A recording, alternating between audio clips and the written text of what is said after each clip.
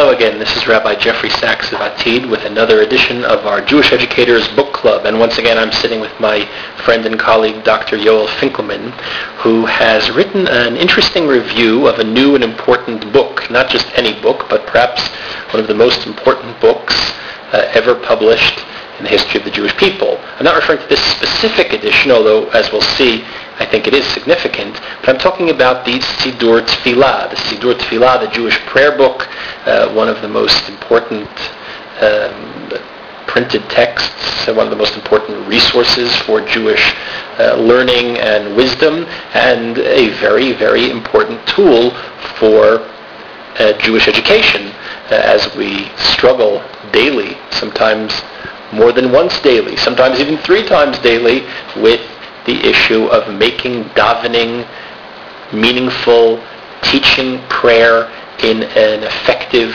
way.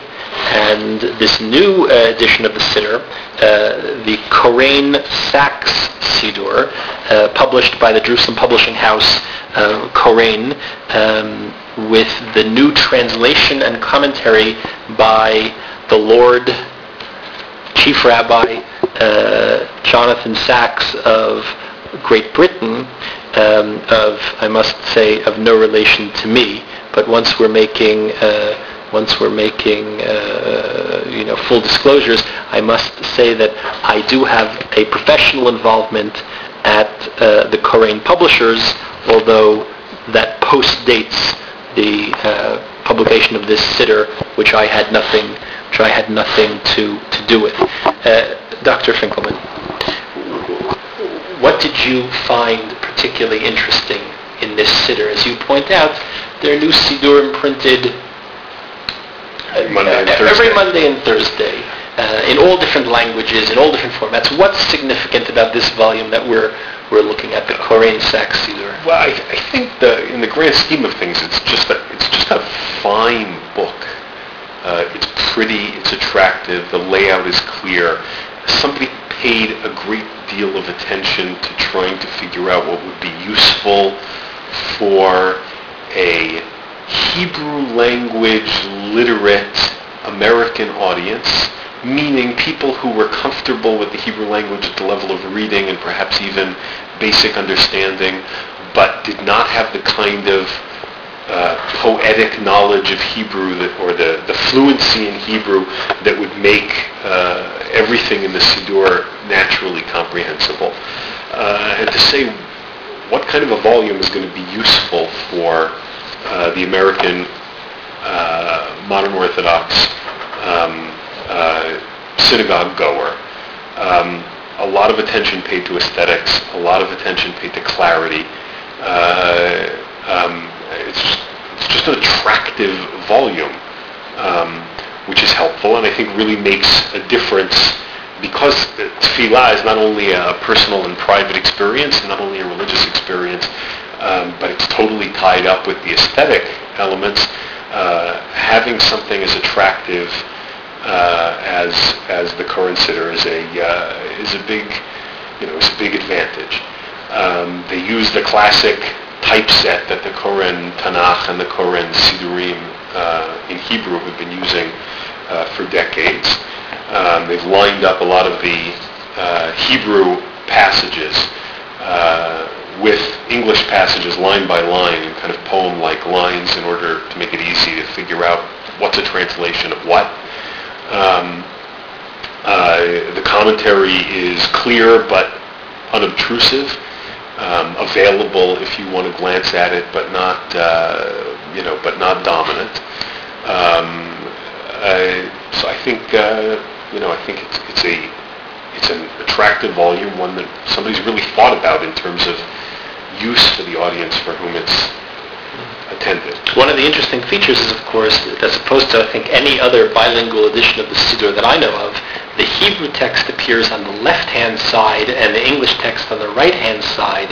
This was for, I understand, aesthetic purposes, because unlike many other Siddurim that print the text as one kind of block justified either to the left margin for the Hebrew and the right margin for the English, the Koren style is to put line breaks after every after every clause, so that the prayer itself looks like you would print poetry. And because of that, the text kind of grows out the Hebrew from the right-hand margin, the English from the left-hand margin. Aesthetically, it's nicer to have then the white space around the outer margins. And it does, I think, take a moment to get used to the first time you daven from the Siddur, but... I admit I continue to daven also from a Koren Siddur, but not from this one. I prefer the kind of micro-mini, tiny little 3-inch by 2-inch edition. But I have spoken to a number of people, some of whom said that they found it awkward and got used to it, some of whom said they hadn't really noticed. But I do know a number of fluent Hebrew speakers, not native Israelis, but people who have been living in Israel for quite some time, who had been using a purely Hebrew Siddur and have told me in conversation, I don't know to what extent this is representative, but that they have started using this Siddur because they find the translation and the commentary so useful. Well, there's going to be a new Hebrew-only edition of the Sachs Koren Siddur, which will supersede the earlier editions of the classic Koren Siddur. So I hadn't even realized that. I think one other interesting feature, or significant feature, particularly for teachers, particularly for people that might be in need of good material when teaching and explaining tefillah, either in the classroom or in the Beit Knesset, is the lengthy and really thorough introductory essay that Rabbi Sachs writes about tefillah. The background on tefillah is, I think, will be considered dare I say, a masterpiece in terms of the philosophy of prayer, the meaning of prayer, etc. And that, in and of itself, whether you use the siddur or not, whether your students have the siddur or not, a teacher is well served to read this essay, which is, I think, quite long and really very thorough. I agree 100%. I certainly had kind of, jaw-dropping moments when I read it and say, okay, that's what these passages are about. You kind of get so used to them over the course of reciting them day in and day out and day in and day out that there's something, the most complicated ideas are the ones that when somebody says them, they're so obviously true and they're so clear and they're so that you look at it and say, of course, that's what this is about. And there were a number of moments in reading the introduction where I felt like he had just identified basic themes: God and history, that prayer is never removed from living, that prayer is not isolated from how people behave, that the dialectic between individual personal prayer and collective national prayer that goes back and forth, which I think is really, which I just found insightful. There's no doubt that Rabbi Sachs has emerged and is emerging has emerged as really one of the most thoughtful and articulate spokespeople for modern Orthodoxy around. He's extremely prolific, and it's just a pleasure to read something so articulate, so clearly thought out that hits the nail on the head. So I agree 100%. Well, now, you wrote this little review. The review is entitled A Prayer Book of One's Own, where you review the Siddur, and you say some of the things you've said here, and then you add a different dimension in terms of locating the Siddur in terms of a larger ideological struggle between modern Orthodoxy and the right-wing brand of Orthodoxy in the United States, Yeshivish Orthodoxy, as epitomized by the Art Scroll Siddur. Now, this review that you wrote, which actually recently got a bit of attention in the blogosphere, we'll talk about that in a moment, was published in a journal called First Things, which not all of our listeners may be aware of. It's it's a print journal, which is also available online at firstthings.com.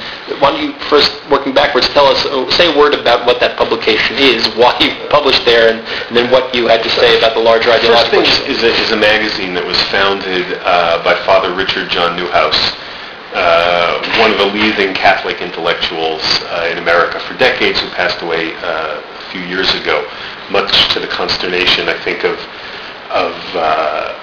the religious community as a whole. Even among his many people who disagreed with him, and many people did disagree with him, there was a sense that he was a serious, sophisticated person for whom the questions of religion in America were central, somebody who you could debate openly and intelligently without a sense that there was necessarily anything personal, but a real interest in getting at the core ideas.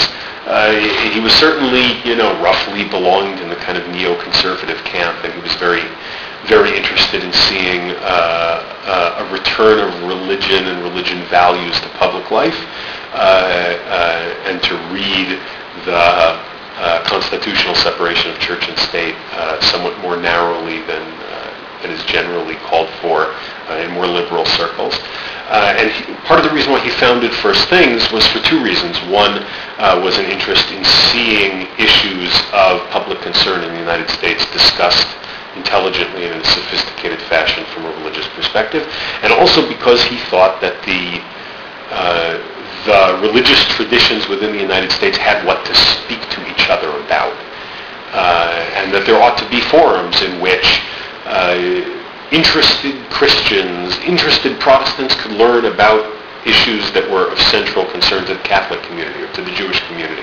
And in fact, when I was approached by First Things to write this piece, they said, we're interested in the Siddur precisely because it has the potential to be a lens into some of the issues that are of great concern to the religious community at large, by way of the Orthodox Jewish community. And part of the reason why I was interested in publishing there was precisely because when I think about my own Judaism, it's often very helpful to look in somebody else's mirror and say, how are the Protestants dealing with this? How are the Catholics dealing with this? How are Muslims dealing with this? Are there similarities or differences?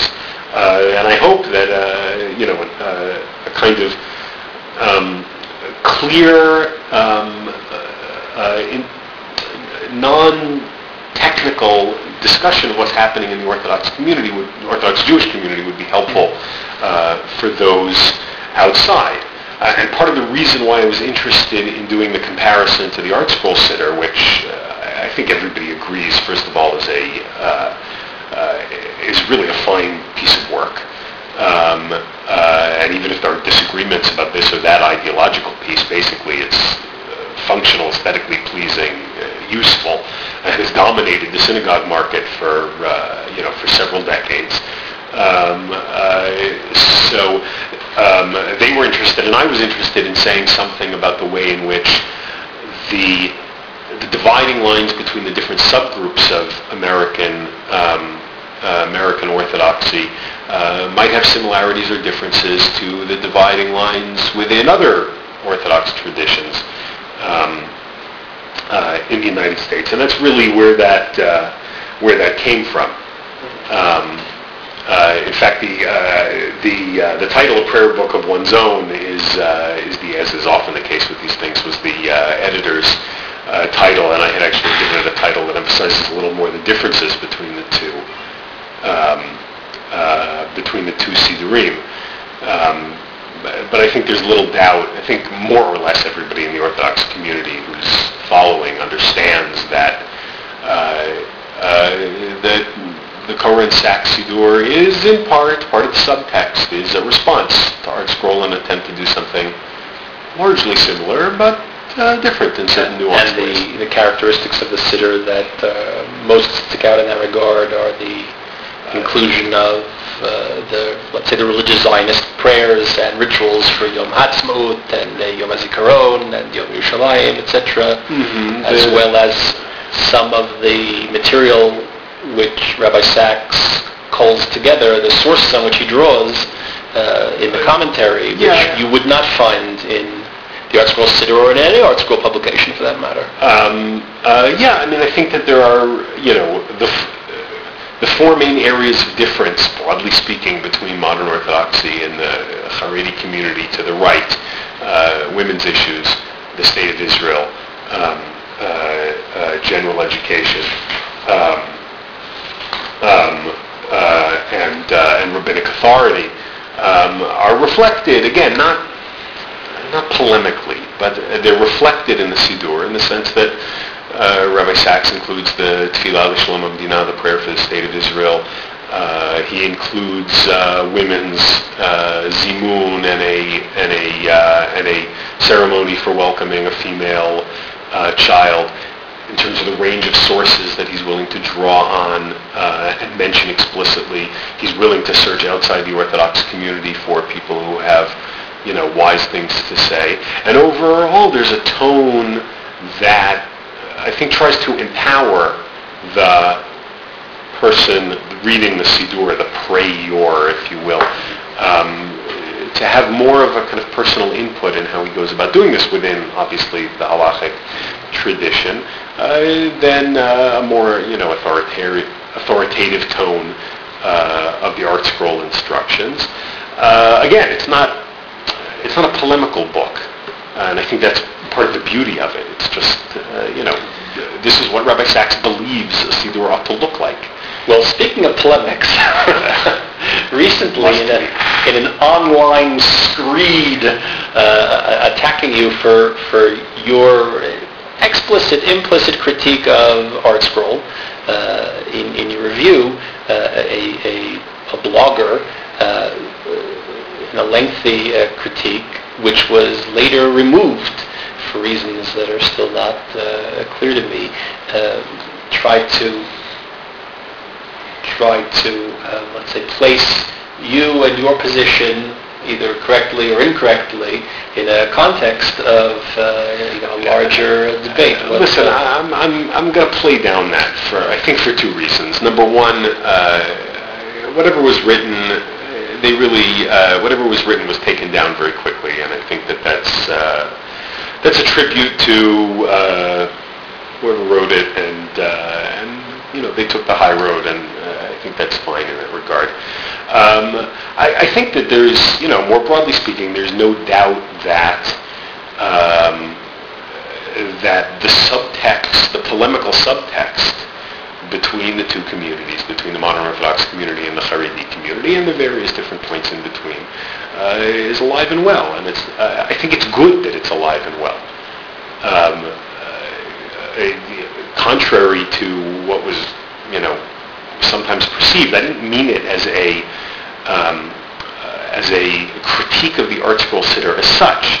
I meant to suggest that the Art Scroll Siddur was an accurate reflection of, and a good reflection of, the religious worldview of the community that is personally to the right of me, and they ought to have a Siddur that is personally, that reflects their values, and I ought to have a Siddur that reflects my values, and that's, that makes sense. That's a good thing. I also think, broadly speaking, polemics, when done professionally and with a sense of mutual respect, are a good thing. So I think it's good that advocates of the Art Scroll Siddur look at this and say, this is not the community that we believe in. These are not the values that we believe in, and we'll continue to use a Siddur that reflects our values, and other Chumashim and Pirushim and all kinds of other things that reflect our values. Gesundheit. Speaking educationally, pedagogically, leaving those other political issues aside, how might this be of use to the teacher in the classroom, in the Beit Knesset? Let's imagine a teacher in elementary school, middle school, teaching tefillah, teaching both the laws of tefillah, the mechanics of tefillah, the meaning of tefillah, the Begur Milim, etc. How is this going to be a resource? Listen, teaching tefillah is notoriously difficult, if not impossible. You can make people go through the motions of doing multiplication tables or geometrical proofs. You can't make anybody pray with any seriousness. Even when you want to and you desire it, it's hard enough. It's not immediately obvious to me that you could take this Siddur into a classroom and use it as a textbook. On the other hand, I think that the commentary is in many places superb and certainly readable. And in many informal sessions, in terms of bar mitzvah preparation, there's a lot of use to open this up and ask learners to take passages that they're familiar with and to use Rabbi Sachs's commentary and say, what is he saying? To read passages of the introduction and say, what does this say about the enterprise of tefillah as a whole? I think that's the kind of thing that can happen within families, within communities, in bar mitzvah preparation. It's not obvious to me that it could be done simply in a classroom setting, but the advantage, Rabbi Sachs's language is accessible, but not easy, and it might require a certain amount of scaffolding on the part of older and more experienced readers to help, younger people, junior high school and high school students, capture the nuances of his prose. But there's a lot of material here, and parents who are interested in helping their kids, teachers who are interested in a clear, concise, insightful commentary on passages that they're teaching. There's a lot of material there. Okay. The book is the Koren Sachs Siddur. There's an interesting website. If you go to Koren Siddur, KorenSiddur.com, there's a website where you can look inside the Siddur, as it were. Also listen to a few video clips of Rabbi Sachs describing what it is that he set out to do, and of course, as well as information about purchasing the Siddur online. Yoel Finkelman's review of the Siddur can be found on the website of firstthings.com. I'll just add an interesting follow-up. At Koren, there are discussions about other editions of the Siddur, other permutations using the same basic format, and the next one that they intend on putting out will be the Rabbi Soloveitchik Siddur, using the same aesthetic and design as this edition, with the translation of Rabbi Sachs, but instead of Rabbi Sachs's commentary, there'll be an anthologized commentary on the daily and Shabbat tefillot by Rabbi Soloveitchik, meaning others will have culled together his teachings on tefillah, and they'll put this out similar to the Machzorim for Rosh Hashanah and Yom Kippur, which were put out, and this will be put out by Koren together in cooperation with the Orthodox Union, which, by the way, was also the co-publisher of this original Sachs Siddur. So we recommend these websites to visit for more information and to read about the issues that we have discussed today. Thank you for listening, and tune back in for another upcoming edition of our Jewish Educators Book Club.